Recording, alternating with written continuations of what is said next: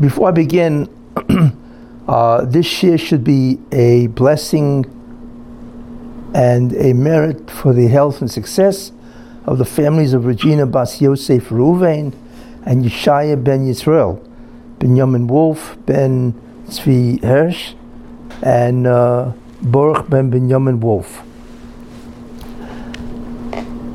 Okay, tonight, which is interesting, is Lag Baomer. Tonight is Lag Baomer. So I thought that it would be nice to speak about Lag Baomer, because Lag Baomer is a very interesting commemoration.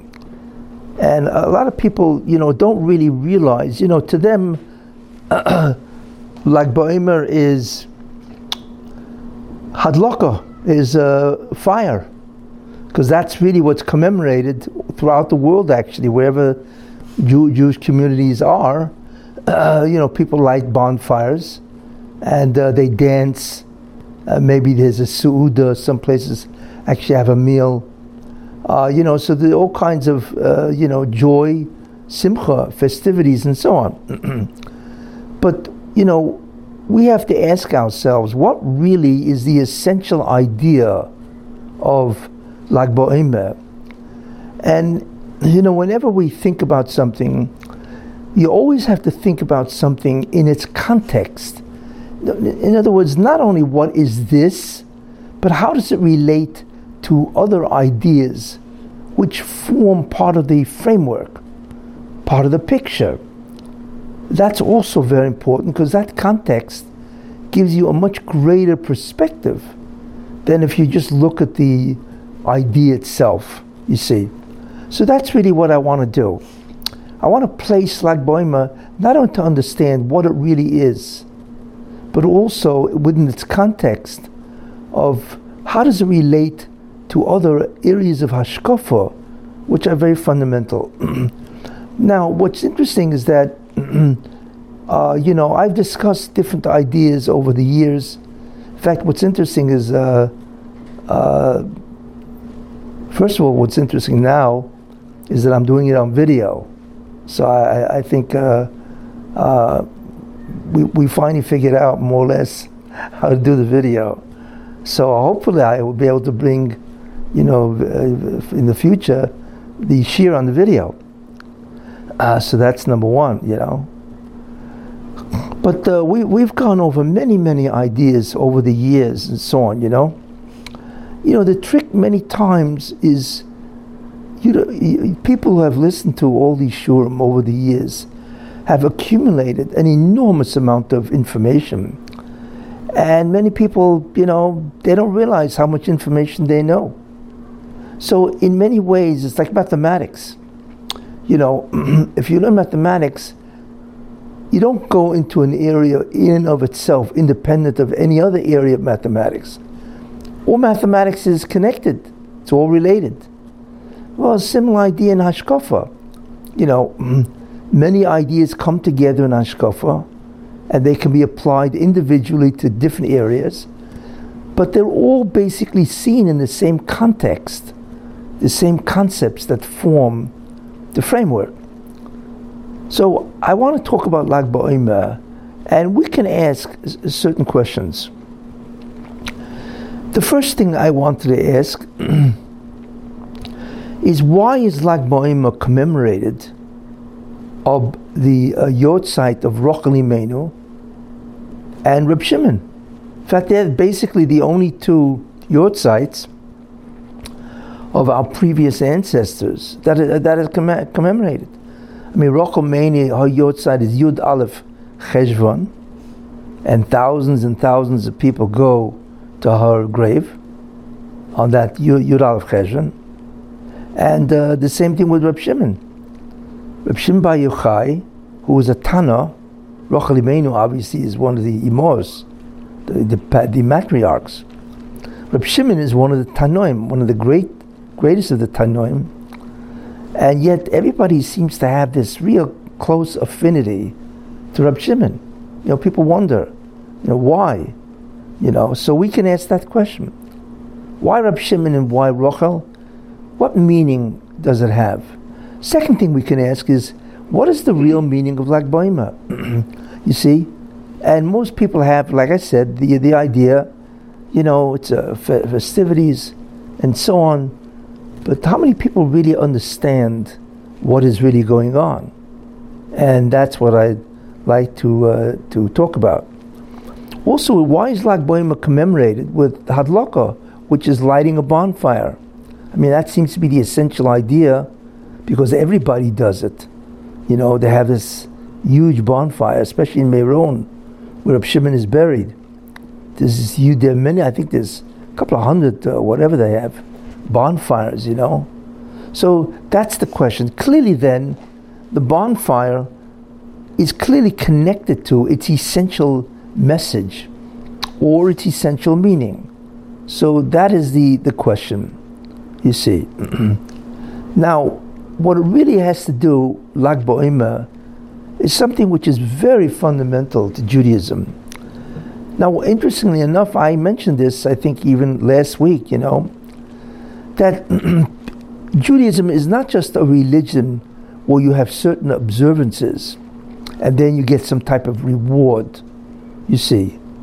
What God has contemplated, and which He does, is that the payoff or the reward or whatever that you get if you do observe Judaism is you become different. You change. It's not that you get to eat a bigger ice cream, something external to yourself, but something happens to you existentially, and something happens to the environment itself existentially. In other words, there's a true transformation that happens as a result. So Judaism, in many ways, is the trigger or the wherewithal how there's actually a change in existence itself.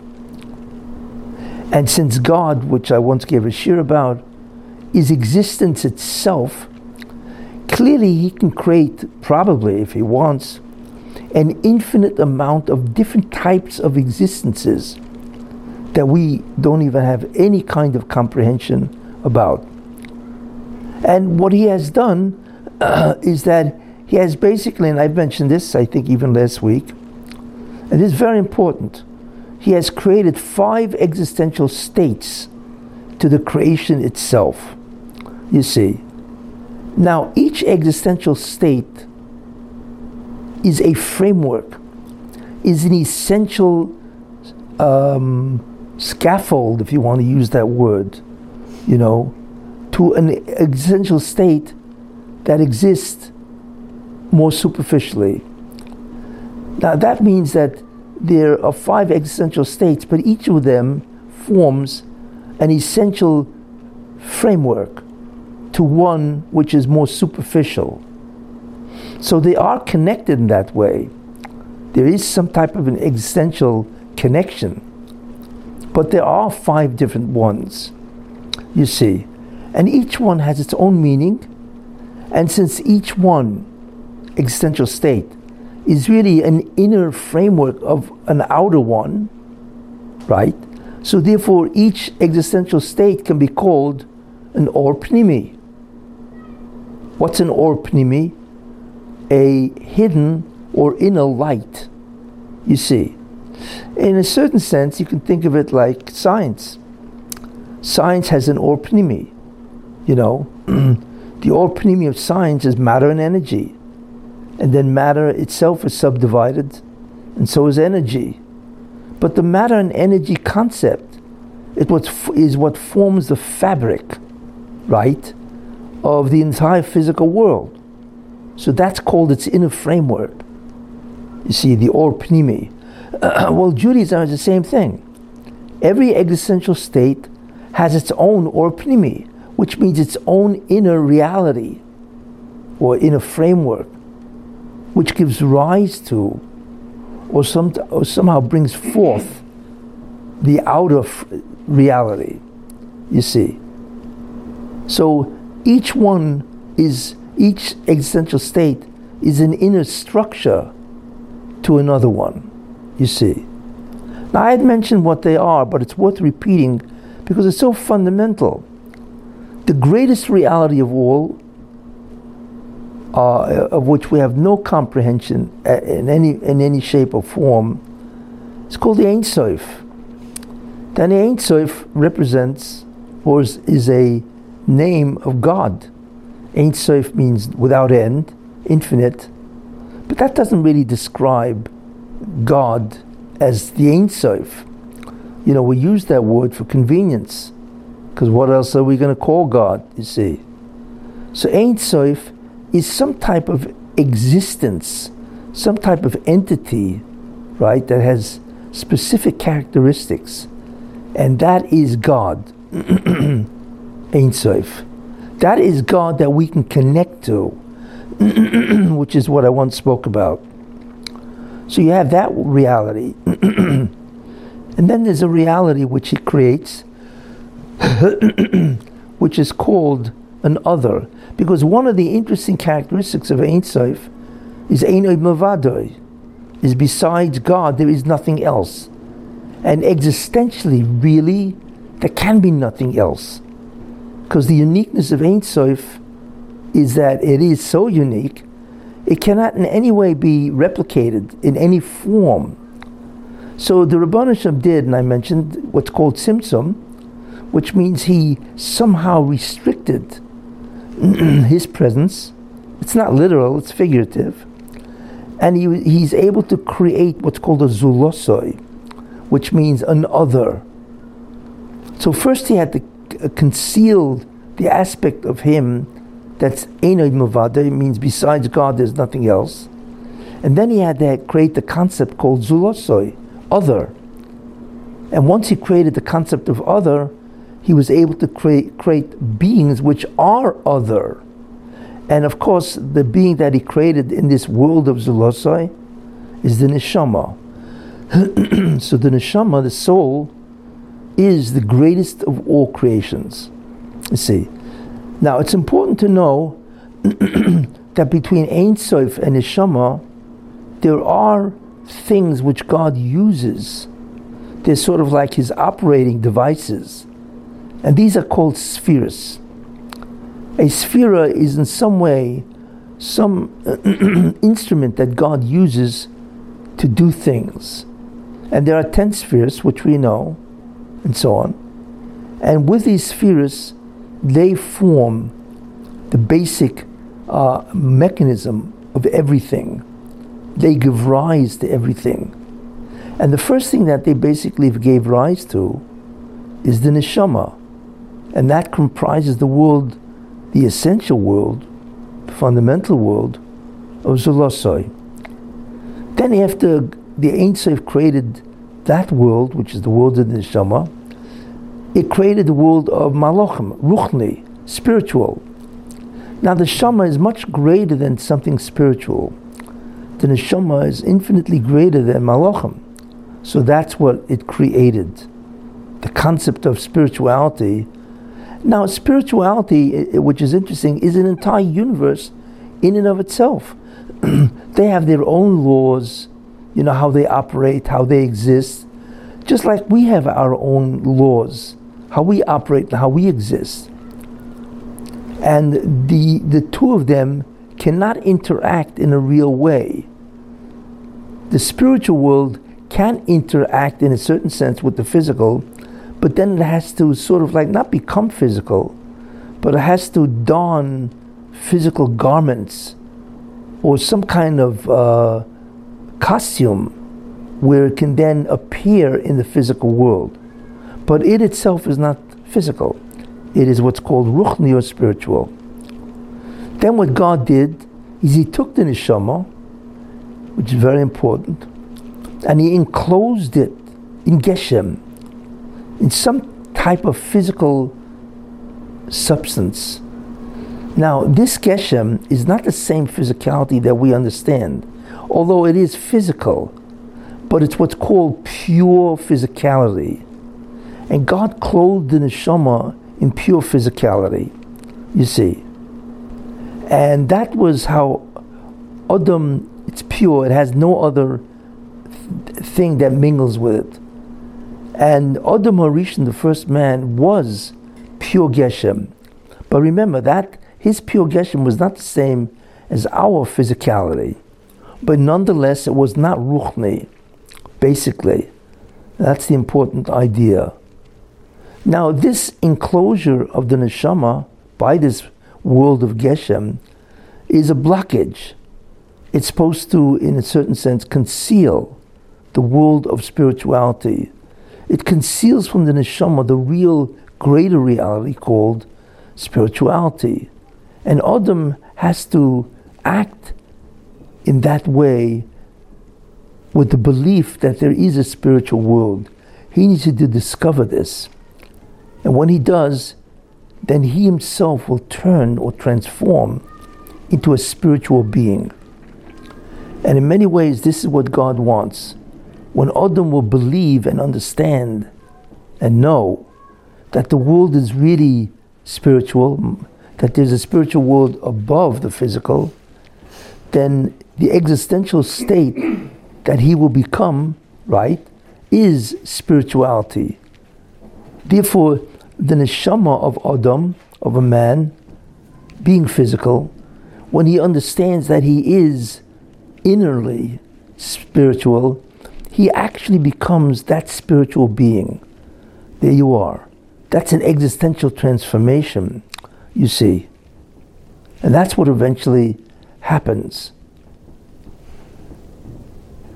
Therefore, what do we see? We see that there are different existential states. If each state then is some type of an inner structure of a more inferior state, so there are many opnimis. There are many inner structures. This is what we begin to realize, So if we think about it, there's an opnimi, right? If you're Adam HaRishon and you live in the world of pure Geshem, right? There's no mixture in that. Then what happens as a result of the fact that you live in this Geshem world, your opnimi then is Ruchni. Then the internal structure of the physical world is spiritual, you see. And his purpose is to realize that he is not physical, but he is spiritual, you see. So therefore that's an opnimi. Now the opnimi, the inner structure of the spiritual world, is the world of the neshama itself. It's called the world of the zulosai, you see. And the world of the opnimi, the inner structure of the world of the neshama, is the Ein Sof. So each one forms, you see, an expression of an inner world. So really there are many opnimis, not just one, you see. Now what happened was, which is very interesting, Adam HaRishon was a world called Geshem. So let's call that Olam HaGeshem, you see. But we know the problem was that Adam HaRishon sinned, so he introduced a world which is external to him, which he should not have introduced. He should have gone from a world of Geshem to a world of Ruchni. It would have taken time, but that's what he would become. Instead, what he did is he sinned, and the expression of that sin was that his world of Geshem now became intermingled with the world, lower world, of what's called the Zoyama, or the world of Tumah. You see, the world of contamination or pollution. And that is a world, it's a very interesting kind of existence. It's the world that, like I mentioned, is inhabited by the Satan, the Sitra Achra. And that is a world that is the exact opposite of spirituality. So by him sinning, he sort of like confirmed the existence that a person can sin, that he can have his own will, you see. And since he can have his own will, he imbibed, if you want to use that word, he imbibed in himself a satanic part. Now the Satan, who was an angel, but he is the chief or the head of this world of pollution, you see. And he can project a certain force. It's called a satanic force, and that force is called Zoyama. So therefore, since Adam conformed, right, to the belief that the Satan wants to create or project, what is that belief? That there's other beings besides God. God is not Einod Mavadoi, he's Eishod Mavadoi. That there are many beings besides God, many forces, what's called Koyach Acher, many forces. So he wants to delude man into thinking that he himself, man himself, is a God in a certain sense, and man does not need God, you see. So therefore Adam confirmed that by expressing his will, which was the anti-God, was antagonistic to what God wanted. So he then became intertwined with the world of Zoyama. So that's a new type of existential state called Geshem / Zoyama. So it's Geshem, right? It is Geshem, but it's now intertwined. It is now saturated, right, with Zoyama. Now there's a tremendous difference between Geshem, pure, which was Adam before the sin, and Geshem with Zoyama. We live in a world of Geshem / Zoyama, which is an incredibly contaminated world. It's contaminated with that Zoyama, which is what's called Tumah. And we don't really understand the difference between the two. We have never experienced pure Geshem, but it's a completely different existential state, of which we don't really know what it is. But Adam Rishon, before the sin, that was his world. So now we have a new world, you see? And the problem is that we have to get rid of the Zoyama and revert the world of Geshem / Zoyama back into a world of pure Geshem. You see, and then from pure Geshem, we can now go upward into the world of Ruchni. So this really is the job that we've been doing for thousands of years. This is ever since the sin of Adam, this is really what's been happening. You see, so now you have many existential states, right? You have Ein Sof is 1, the world of Zeloso is 2, Ruchni, spirituality, is 3, Geshem, pure, is 4, and Geshem mingled with Zoyama is 5. So we now have these 5 existential states, and therefore each one inner to that is its own or primi, you see?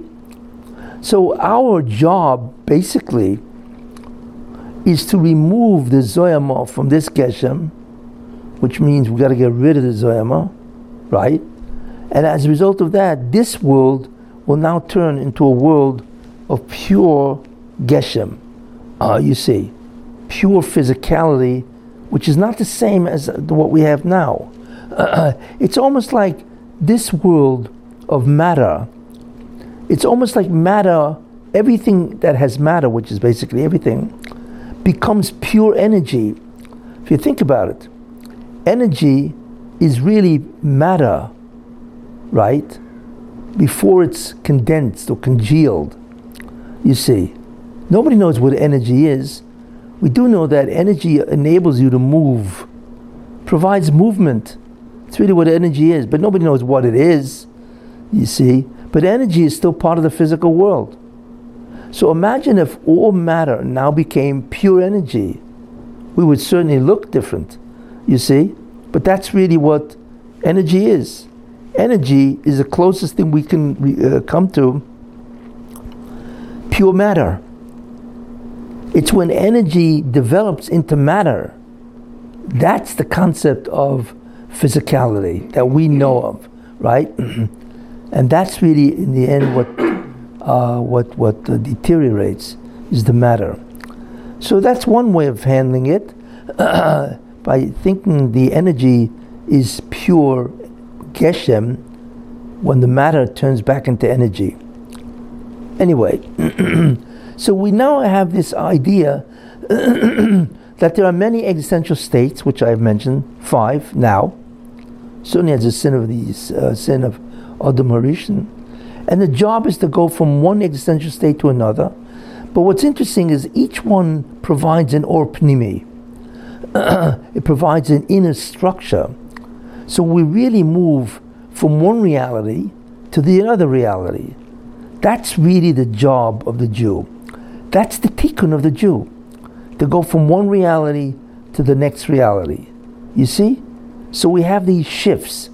We go from the world of Geshem / Zoyama into the world of pure Geshem, into the world of Ruchni, into the world of really Olam Haba. In Kabbalah it's called Adam Kadmoin, primordial man. And that world is a very interesting world because that gets closer and closer to its Or Pnimi, and the Or Pnimi of Olam Haba is the Ein Sof. Very interesting, isn't it? That we actually, in that world, we begin to approach the Ein Sof itself.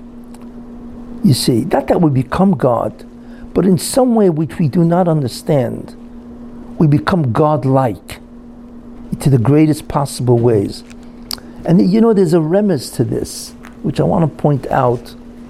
And the remez is this, is if you look at the Shiur Shel Yom Shlishi, the song that we sing after Aleinu by Shachris, Tfilah Shachris, you know, it's talking here about judges, but it alludes to mankind in general. Here's what it says, which is interesting. You see? Ani Amarti, I say, Elohim atem, you are God. Elohim means God, right? You are gods. He's talking to man. Ubnei Elyon kulchem, and you, all of you, are really part of the upper spheres. However, Ochein, truly, ka'odam temusen, but you all will die as man. Uki achar aserm tipoilu, and you all will fall as the princes. And it actually says, Elohim atem, you are all gods. Like, what does that mean? Because in the end, the neshama is the closest thing to the spheres, those instruments that God uses that represent Him to do things. You see. So therefore, we are, in that sense, God. I can't say we're God, of course not, but we are certainly God-like. That's really what Olam Haba is. It is the return or the reversal of a neshama, which is the world of Zulosoi, other, to get closer and closer to God, which is an Einoid Milvadoi. Besides God, there's nothing else. You see. So in that world, there are many things, features that we're not really aware of, but we become God-like. You see. And that's what the meaning is, Chelik L'Kaim Yamal. We are part of the living God. You see? Now we're not God, we're part, but a part of something, obviously, is some type of component of that thing. So if that's the case, we certainly are God-like. In fact, that's probably the closest thing that we can say. You see? So this is the basic context of all of this.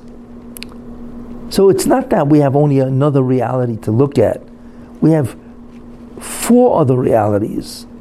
The reality of pure Geshem, the reality of Ruchni, spirituality, the reality of pure Neshama, which is Zulosai, an other, and then the reality, right, of getting close to God.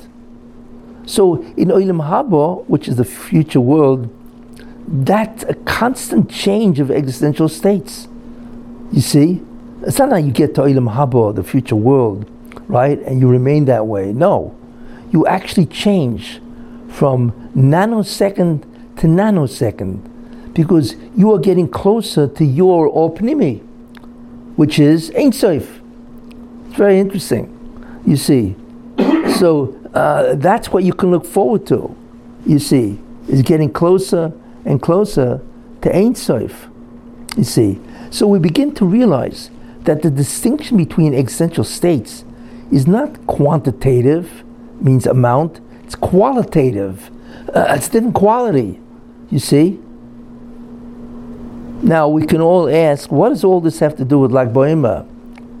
And within this context, we can now begin to see what Lag Baomer really is and what it really commemorates, you see. So for that, we have to begin to think in terms of what happened, you see. Now, I had mentioned that something fundamental happened, and now we can understand it much deeper. Adam was in the world of Geshem, physicality. So you can almost think about, it's almost like he was a body of pure energy. In other words, he was physical because even energy is physical, right? It's part of the physical world. But it's certainly not matter. It certainly doesn't look physical, you know? If you think about it, radio waves. A radio wave is not spiritual, but you can't see it, right? You can't touch it, you can't smell it, right? Yet it's clearly physical because it can be picked up by a radio or television, whatever. The whole concept of transmission of electromagnetic radiation, which is energy. So in a certain sense, just think that it's a good way of analyzing it, picturing it, is that Adam is a body of pure energy.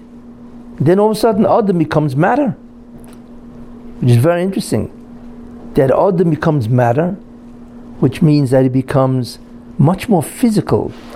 So he's still part of the physical world, you see, but he becomes physical, really physical, our type of physicality, you see. No good.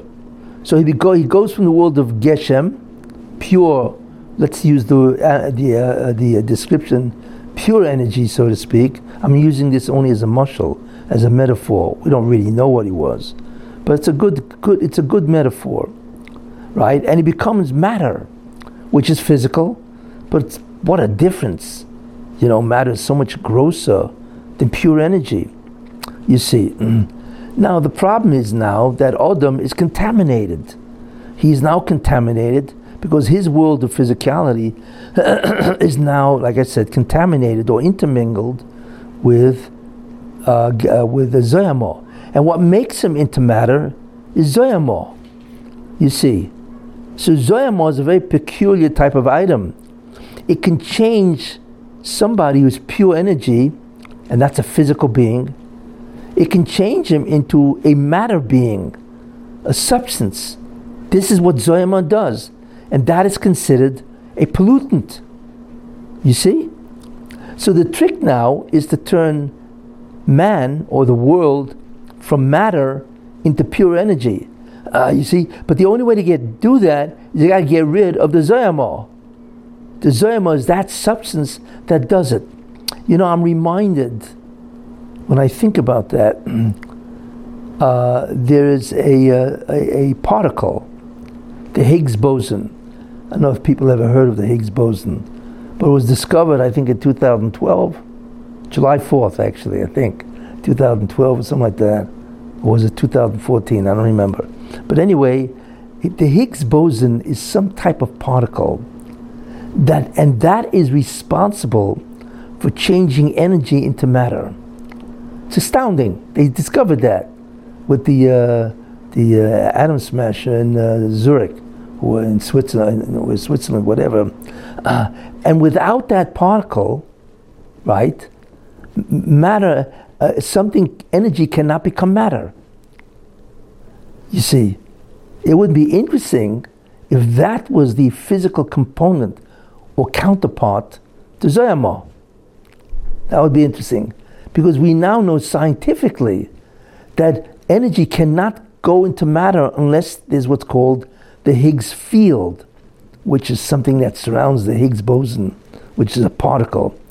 Now, they don't know why or how it converts energy into matter, but it's an incredible analogy to Zoyama. And who knows if it's not the Zoyama, very interesting, and it's now been scientifically proven. But anyway, you have to change matter back into energy, so to speak. I'm using this only as a metaphor. In other words, you got to change. It's the same physical state, but you got to change it back. Very interesting. In any case, so that became the purpose. So what God wanted is that in 10 generations from Adam, right, is that the 10 spheres would magnify themselves, right, and they would produce much more divine energy, and they would remove the physicality or the Zoyama in 10 generations. That's what was supposed to be. And then if that happens, then we know that the first Orpanimi, the first internal light, right, would then become visible. And according to Adam, who is now contaminated, that first physical light is what? Right? That first physical light is pure energy, or rather Geshem, pure Geshem. That's really what it is. And he wanted that done. But the problem is that after 10 generations, the world sinned terribly, right? Increasing, if you want to use that analogy, which is really a very good analogy, increasing the amount of physicality or matter on energy, much worse. So therefore, instead of being redeemed, which means to expose the inner structure, the Orpanimi, right, the inner light, right, and then exposing that inner light, and then removing all that contamination and becoming a pure being, right, that energy, or that the spheres rain down the ore, but that ore, instead of being a divine energy, became the physical analog, you see, which is water. Because the world was filled with what? Zoyama. So when Zoyama now encircles, right, the world of pure Geshem, guess what? It actually changed the Or Pnimi, which is the Or Rishon, the Messianic light. It actually changed it into water. Water is a physical analog, right, of the Or Pnimi. That's what its physical analog is, by the way, and so on. So therefore, since the Or Pnimi of the spheres came down, right, which is the energy that's able to make the world into Geshem, came down, and that itself became physicalized and became water. And guess what? It drowned the entire planet. Because that's really what was supposed to happen initially. You see, where we're supposed to bring the light to the entire planet and make it a world of pure Geshem, get rid of Zoyama. Instead, that Or Pnimi itself became Geshem, Zoyama, I should say, and drowned the entire world. And you can see that because it says that the waters came down from the windows of heaven, right? And from the deep abyss of the earth, right? What is that supposed to mean? What water from the windows of heaven, right? And waters from the deep abyss. Well, there you are. That's the Or Pnimi, right, coming out and become physicalized into water, and it pervaded the entire earth, and that was the Mabul. You see. And this, by the way, very important idea, was supposed to happen on Yud Aleph Cheshvan. Why? Because Yud Aleph Cheshvan, the 11th day of Cheshvan, is 41 days after Rosh Hashanah. Basically, you see, from Aleph Tishrei, when Adam was created, you see. And we know that things transform in 40 days. Right? Like it says, 40 days before that it takes 40 days to go from conception to Yetziras Avlad, to a human being. It takes 40 days. 40 days is always a period of time that takes for a transformation to occur. So therefore, from Aleph Tishrei to Yud Aleph Cheshvan is 40 days, and Yud Aleph Cheshvan is the 41st. That's why, right, that transformation from Geshem Zoyama / Zoyama world was supposed to be transformed to what? To pure Geshem world. But it did anyway, so it was transformed. Now, that's the first idea, why it's Yud Aleph Cheshvan. Second idea is that it wasn't Yud Aleph Cheshvan. Why? Because Mr. Shelach died. Because he died, God did not want to interfere or interrupt or disrupt the Shiva for Mr. Shelach, right? So as a result of that, he pushed it off to the day the Mabul did come, which is from the 17th, 18th day. That's when it really came down. So the actual day it came down was the 17th, or rather the 18th day of Cheshvan, right? And it should have come down 7 days earlier, which is Yud Aleph Cheshvan. So what should have come down, which is very important, is a redemption, a tikkun of the entire creation, which never happened. You see, so that's a very, very important idea. You see. Now, Rachel Imenu, right, was born on that day. I should say, Rachel Imenu died on Yud Aleph Cheshvan, because that day indicates what she did. She was involved in the redemption of Klal Yisrael. And Rachel Imenu, of course, is the mother of Yosef, Mashiach ben Yosef. So Yosef was given the task to fight the Zoyama. That's really what his job is. You see, Mashiach ben David, his job is to rule after the transformation. But to bring about the transformation is the job of Mashiach ben Yosef. You see, and that's a very important concept. So Rachel Imenu therefore died on that day to indicate that was her task. Because of her merit, the Jewish people, their exile ended, and God said it'll only be for what, 70 years, whatever, and then they will come back with Persia and so on. So Rachel Imenu is considered the mother of the redemption for all the Jews. So obviously, the redemption means what? Redemption means to restore, transform the existential state of one world to another. That's the Orpnimi. To reveal the Orpnimi, the internal structure, right, is the redemption. And that was the job of Rachel and her descendants, you see. So that's why she died on Yud Aleph. Now, Klal Yisrael realizes that. They realize this concept, you see. So they commemorate her day. Why? Because Yud Aleph Cheshvan, that day that she died, commemorates the redemption itself, the transformation, you see, from one existential state, which is the world of Geshem / Zoyama, to another existential state, which should have been the world of Geshem. That's really what it should have meant, you see. So we now understand the Mabul, and we understand what happened, and we understand what Rachel really did. She is involved in transformations. That's redemption, you see.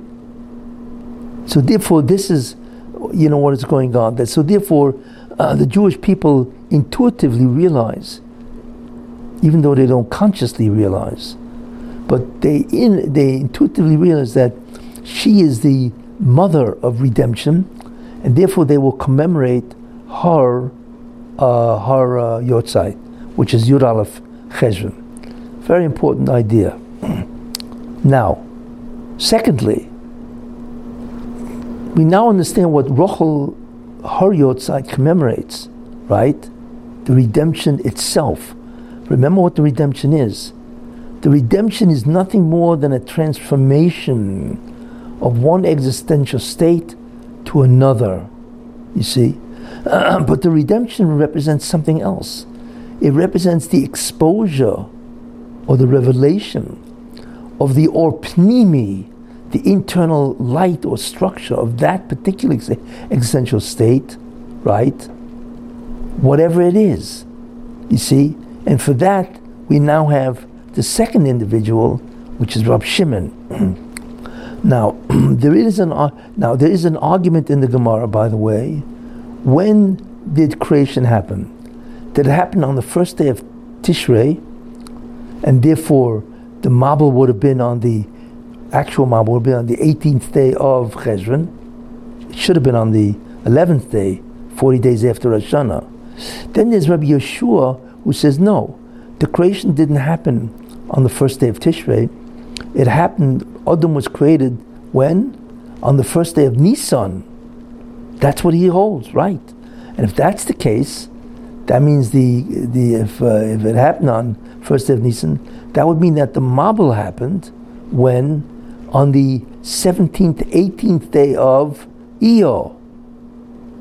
You see, that's when it happened. Iyar, not Cheshvan.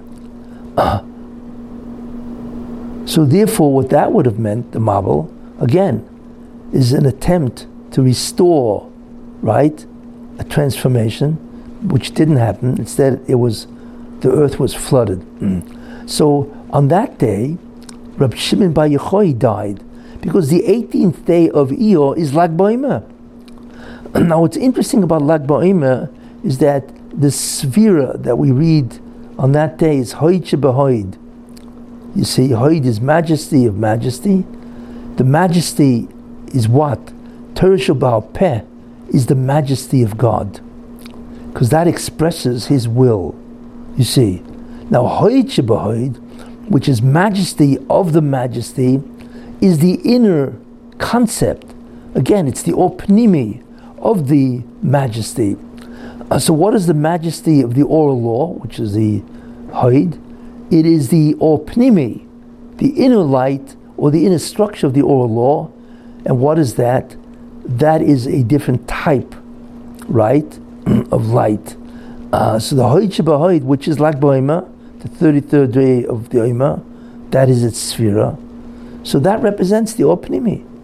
And on that day, Lag Baomer, 33rd day of the Omer, which is the 18th day of Iyar, is the Yortzeit, right? We commemorate the Yortzeit of Rabbi Shimon Bar Yochai.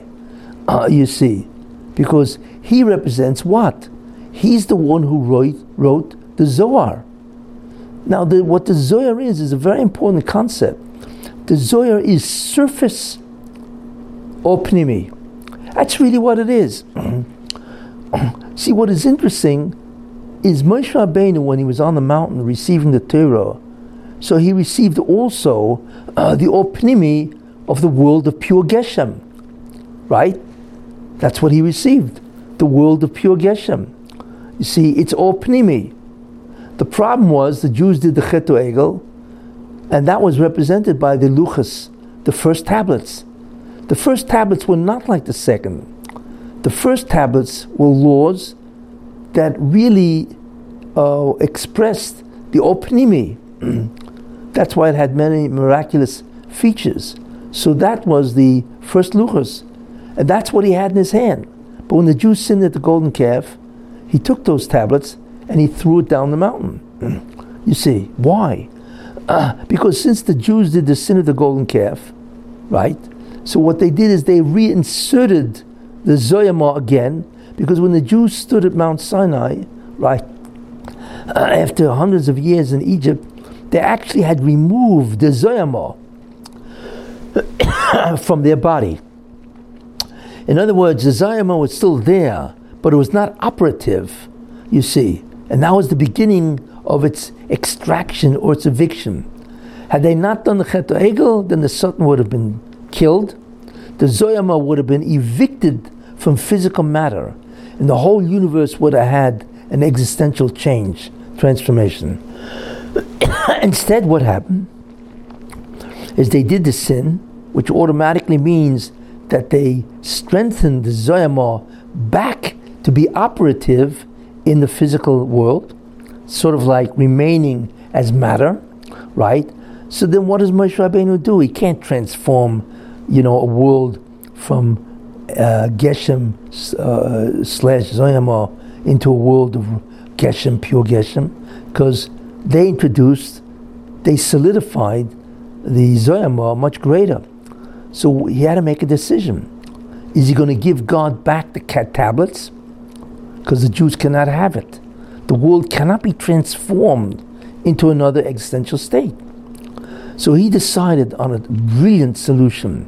You see, what he did is he broke them, and then they took all the shards, the pieces of the broken Luchas Rishonos, the first tablets, and what he did is he put them in the Oren, behind the Luchas Shniyas, behind the second tablets. You see, that's what he did. And what he did, therefore, is save the Jewish people in many ways. Because had he given back the first tablets, which are the Opnimi from the world of Zoyamah, right? Had he given it back to God, which we would think he should have done, then the Jews would never have access at all to any form from the Opnimi, from the concealed or the inner light. Nothing. They wouldn't know anything about it. But by breaking it into pieces and he put it into the Oren, therefore, even though you couldn't read them, so therefore the world is not transformed because they're all broken, the first tablets, right? What he did is he allowed the Jews, it became available, you see, became available to the Jewish people, at least the pieces were available. So therefore what's called a shefa, the divine energy of those first tablets, remained with the Jews. And that enabled, by the way, Kabbalah to be exposed to the Jewish people.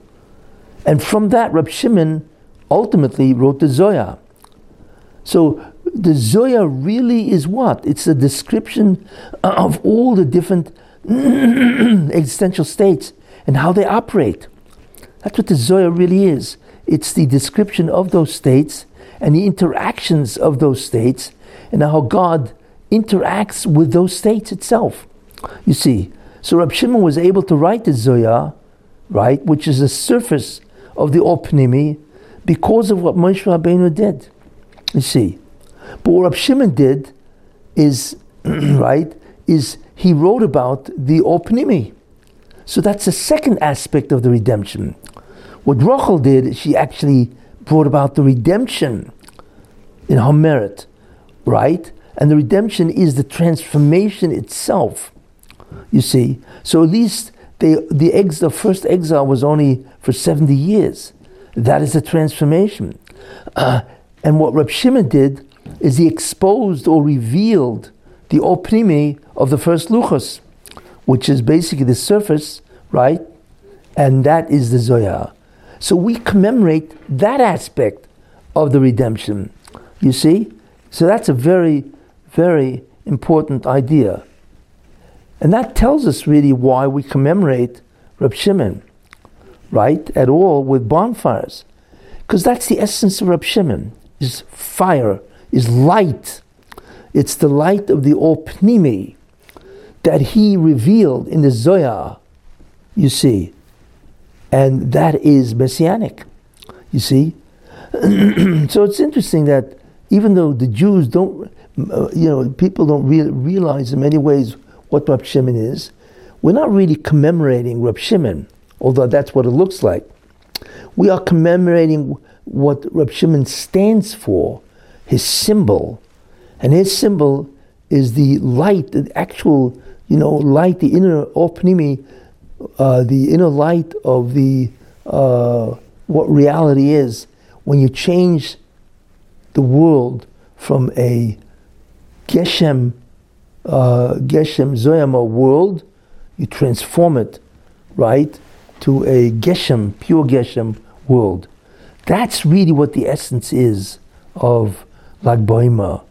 You see, it's very, very important idea. So Lag Baomer is really the beginning of a transformation.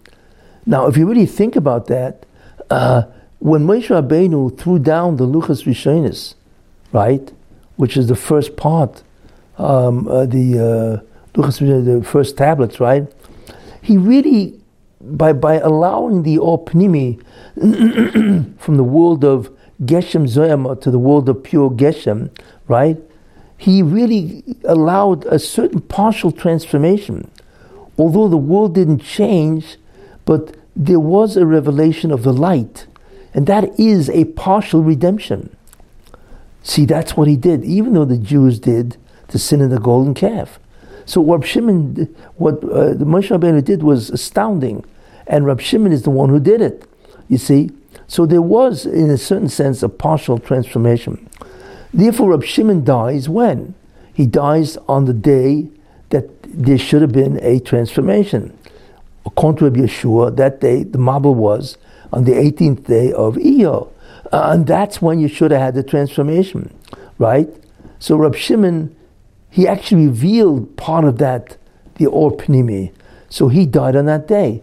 So it comes out that on both of them, on Rochel Imeinu, right, we commemorate, right, the actual existential change or transformation that she is responsible for. You know, and part of that was partial, because the Golus is a partial transformation, right? When Jews are not in exile, that is a partial transformation, right? From control by the Zoyama, the Satan, to non-control. That's really what Golus is. Golus is an intensification of the control of the Zoyama, of the Satan, of the Jewish people. So Rochel ended the Golus, the first Golus in that sense, you know, of Bovel and so on, right? She ended that, and as a result of that, that is a partial transformation. Partial. So we commemorate that she should use her merits to continue that process and complete the entire transformation.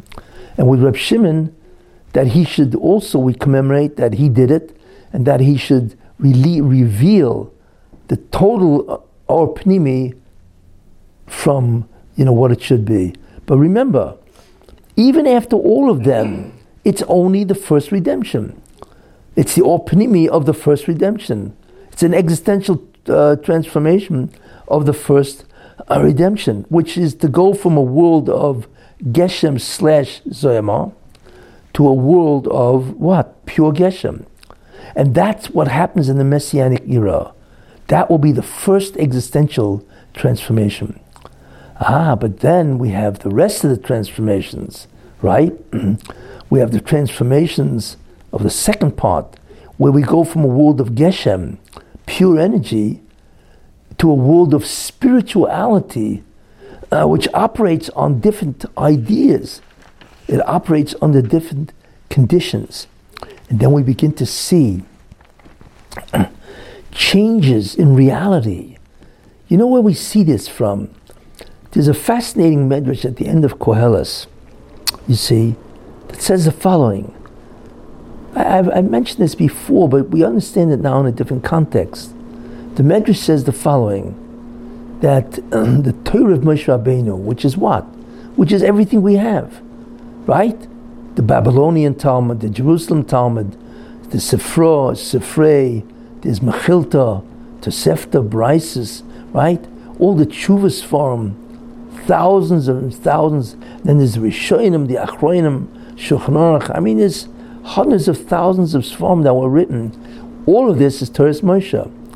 But Torah Moshe is a description of what? It's really a description of how to get out of the world of Zoyama, or rather Geshem / Zoyama, into a world of pure Geshem.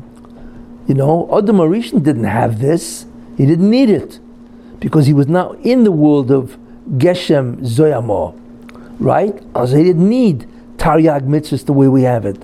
We need the Taryag. That's really what the second Luchas are, you see? So that's what we needed. So that's Torah of Moshe Rabbeinu. It is a world specifically directed or aimed at a world of Geshem / Zoyama. You see? Get rid of the Zoyama and into a world of pure Geshem. That's why in the Messianic era, it's all about pure Geshem. You see? Now, once that happens, we have other realities.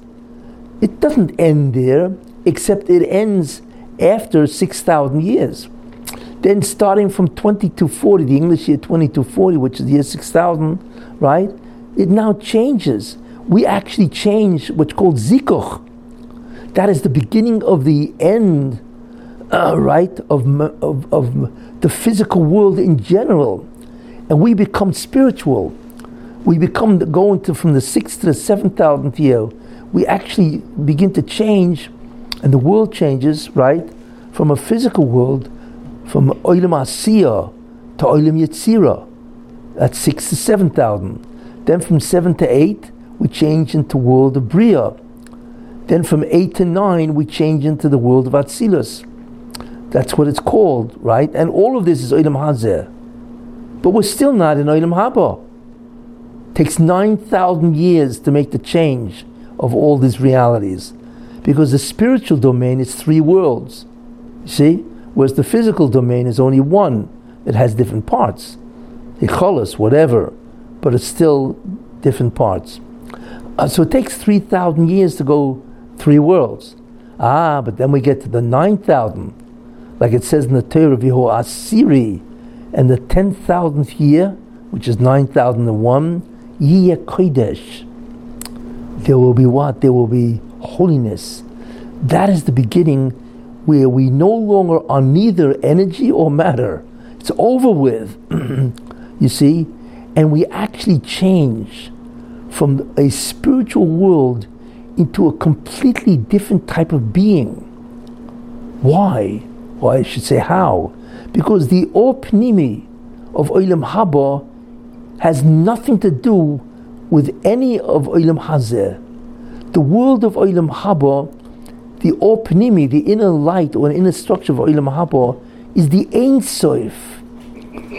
You see, it's God as He is represented by the Ein Sof, the Infinite One. That is its Or Pnimi, you see. And what happens is, in that world, we don't even know what we are. The world of Zulosai, which is other than Ein Sof, which is the world of the Neshama, we have no idea really who we are and what we are. You see, and that's the last existential transformation.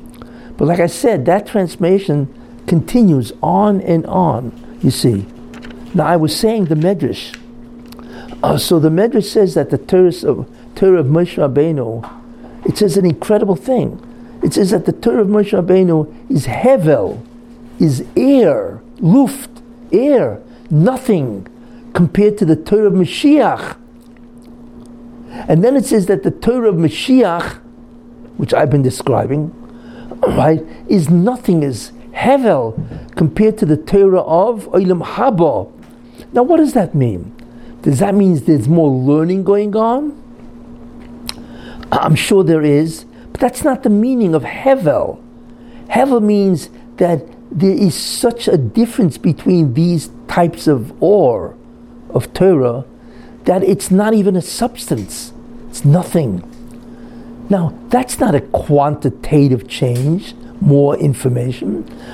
It's a qualitative change. It's something which is completely different. You see? It's like the difference between energy and matter. Even though they're both physical, but they're 2 different kinds of beings. You see, that's what the Medrash is alluding to. The difference between existential changes that take place is not a matter of quantity. It's a different universe. You see, it's like the comparison is, imagine, nobody ever heard of bacteria or the microscopic world until Leeuwenhoek invented the microscope, right? And he took a look and he couldn't believe there's an entire micro world that we can't even imagine. I mean, these things don't even look human, obviously.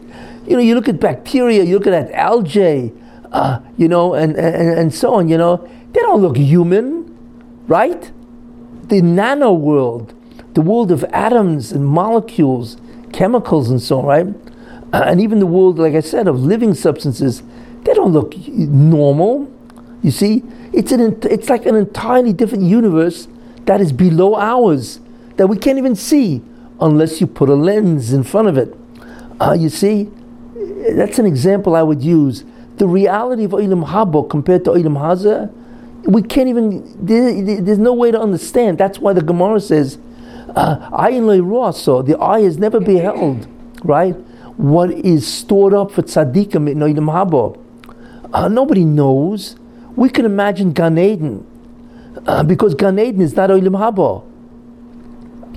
Gan Eden is an exposure to the Or Pnimi of the world of Geshem Zoyama, which is the Or Mashiach. That's all it is. But it's not Olam Haba. Nobody knows what Olam Haba is. Nobody. Even the greatest angels have no concept of what it means. You see? So you got to get rid of childish notions, which is amazing what other religions have, what they think the future world is, the world of God. Is not. There's no concept that we can even draw what is going on in that world. Remember, the Or Pnimi, the inner structure of Olam Haba, is the Ein Sof. Could you imagine what that means? It's beyond belief. And therefore, what changes is not only a different reality, but it's a different consciousness. We will have a different consciousness than we have now. Right now, compared to what is then, Olam Haba is nothing more than brain fog. In fact, it's not even that. You can't even begin to imagine what's there. But it's a different awareness, it's a different consciousness, because it's a different reality, you see. So we now understand what Lag Baomer is, and also what Rochel Imeinu's Yotzeit is. You see, it's nothing more than a day that commemorates, right, an existential transformation of the first type, right, that Reb Shimon is responsible for. You see, that's really what Lag Baomer is, But this is only the first of them. And like I said, there's another 3. You see? Or what really we can't commemorate because it hasn't happened yet, you see? But that's what Lag Baomer is.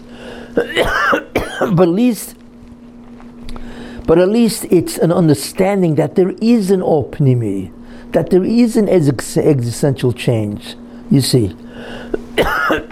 So that's really what goes on. It's just that it takes, you see. So that's what you see from the Medrash. That's what the Medrash really means.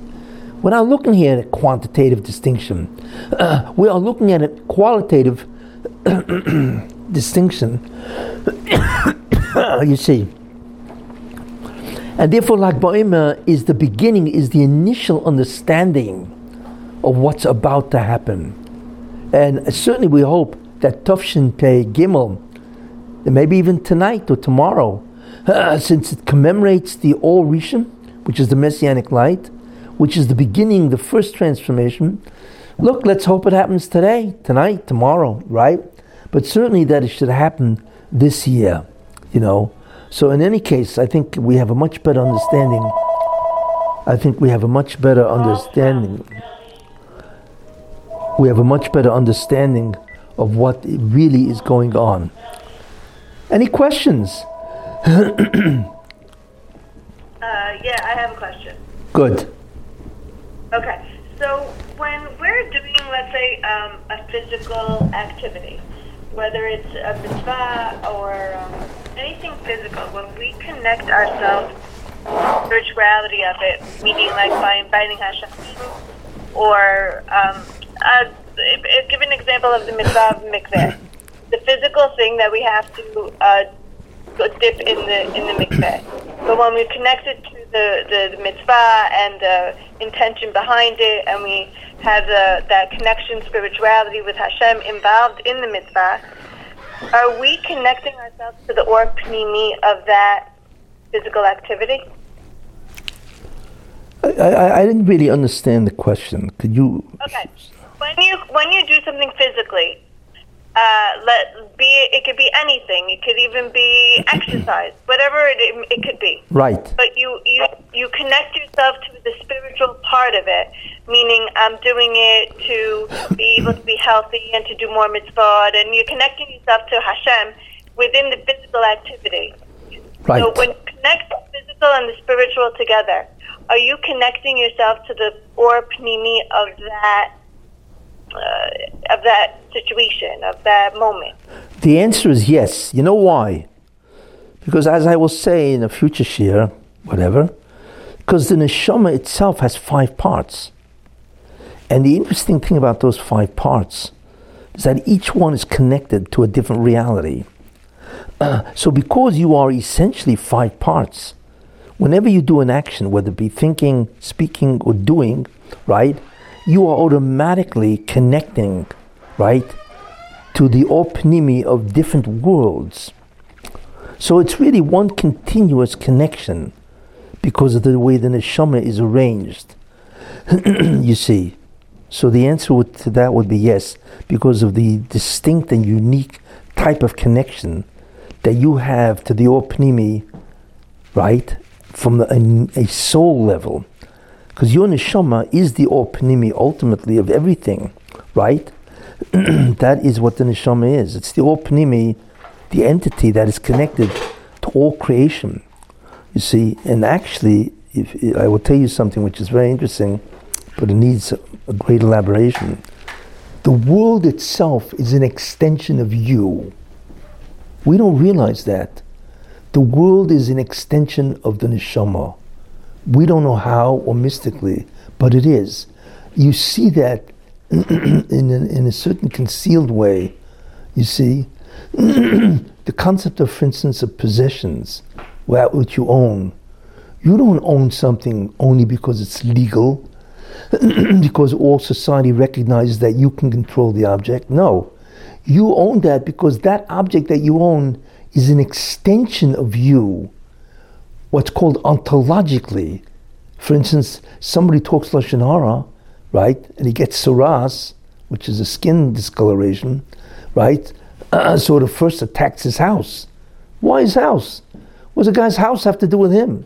And the answer, that house is really an extension of your being, which we have no concept of. In fact, that's really what the world is. It's an extension of who you are, you see. And there's even a remez in science to this. It's called that man determines that one universe, the universe itself knows everything going on within itself. That if you have a light wave in one end of the universe, it actually knows that you're going to watch it. Even science, the anthropic principle, that all reality is determined by the mind of man. But how can that be?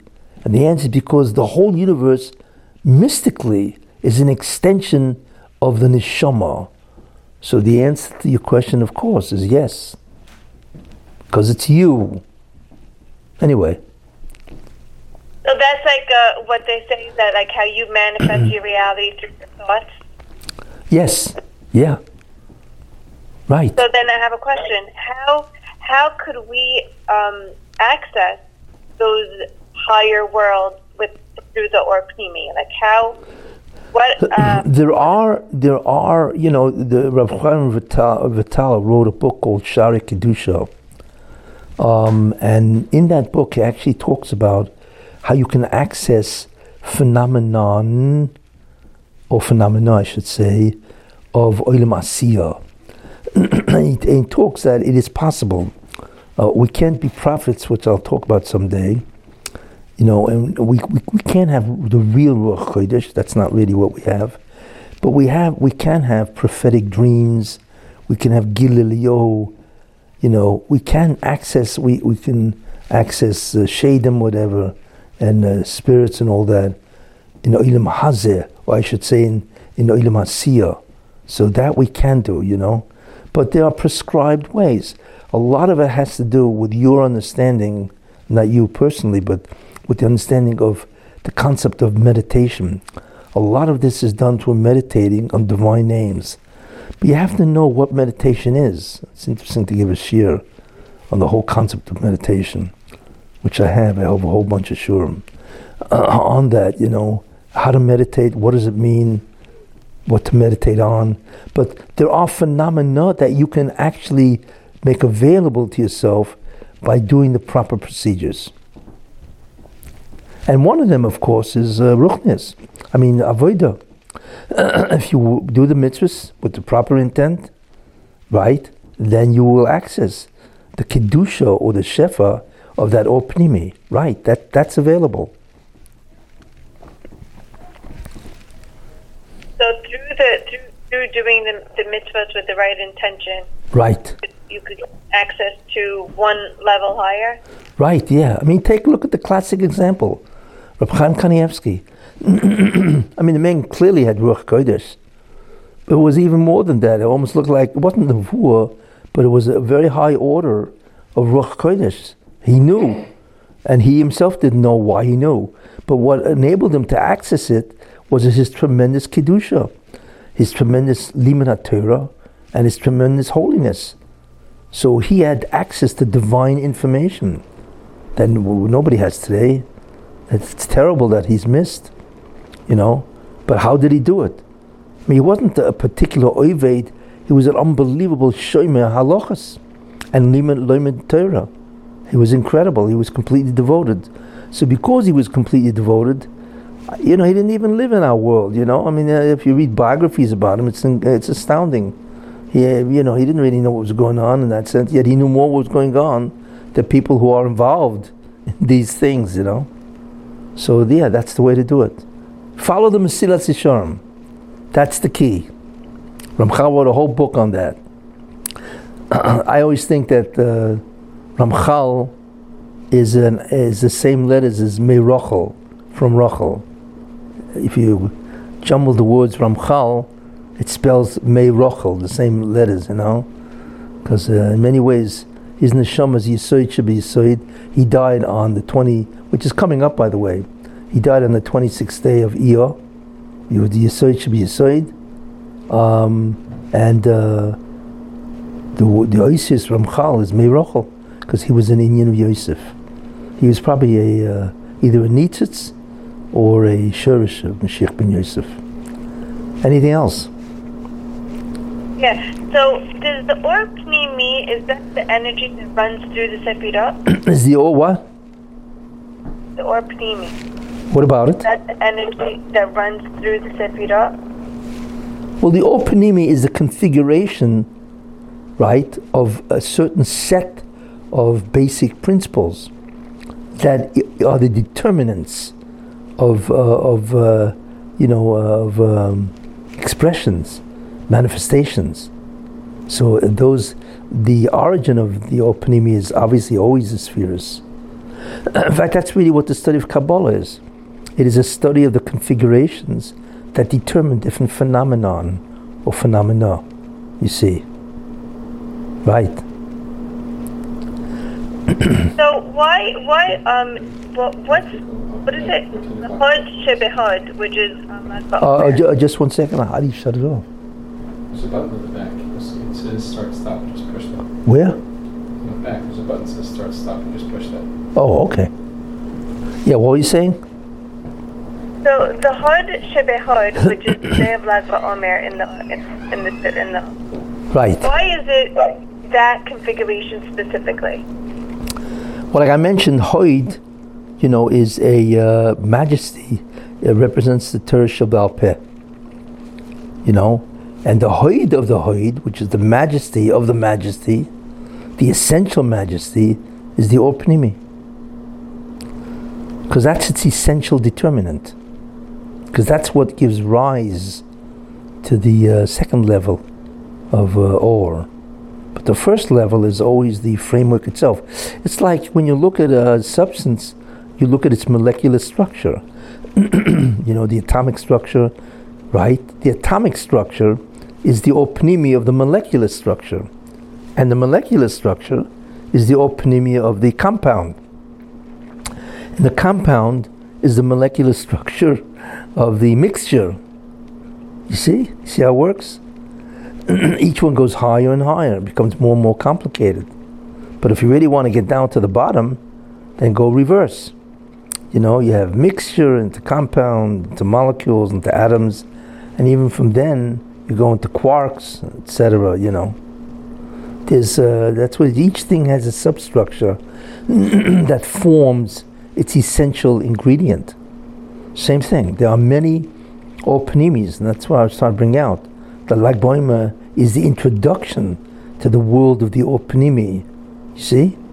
And of course we point to Reb Shimon. Right. Okay. So we were talking about the number 40, right?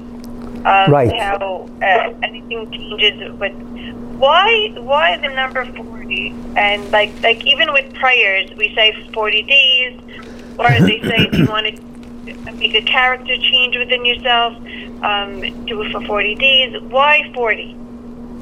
I imagine you can answer different questions, but 40 would be, 30 plus 10. I say that because the first 30 needs what's called the origins. And the origins, the first 3 spheres are, every sphere has 10 subspheres. So the first 30 would be Kessin, Chochmah, Bina.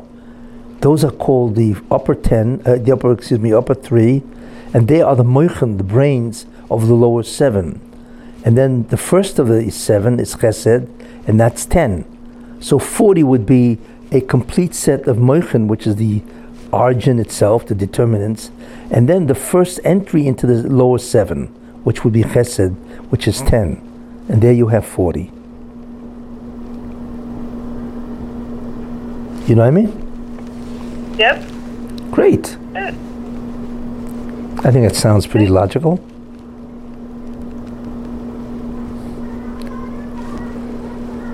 Okay. Thank you, Rabbi. Everybody should enjoy Lag Baomer, but you should think about the real meaning, that you're looking at the beginning of the Opnimi. Okay, we'll meet again hopefully next week. See you then.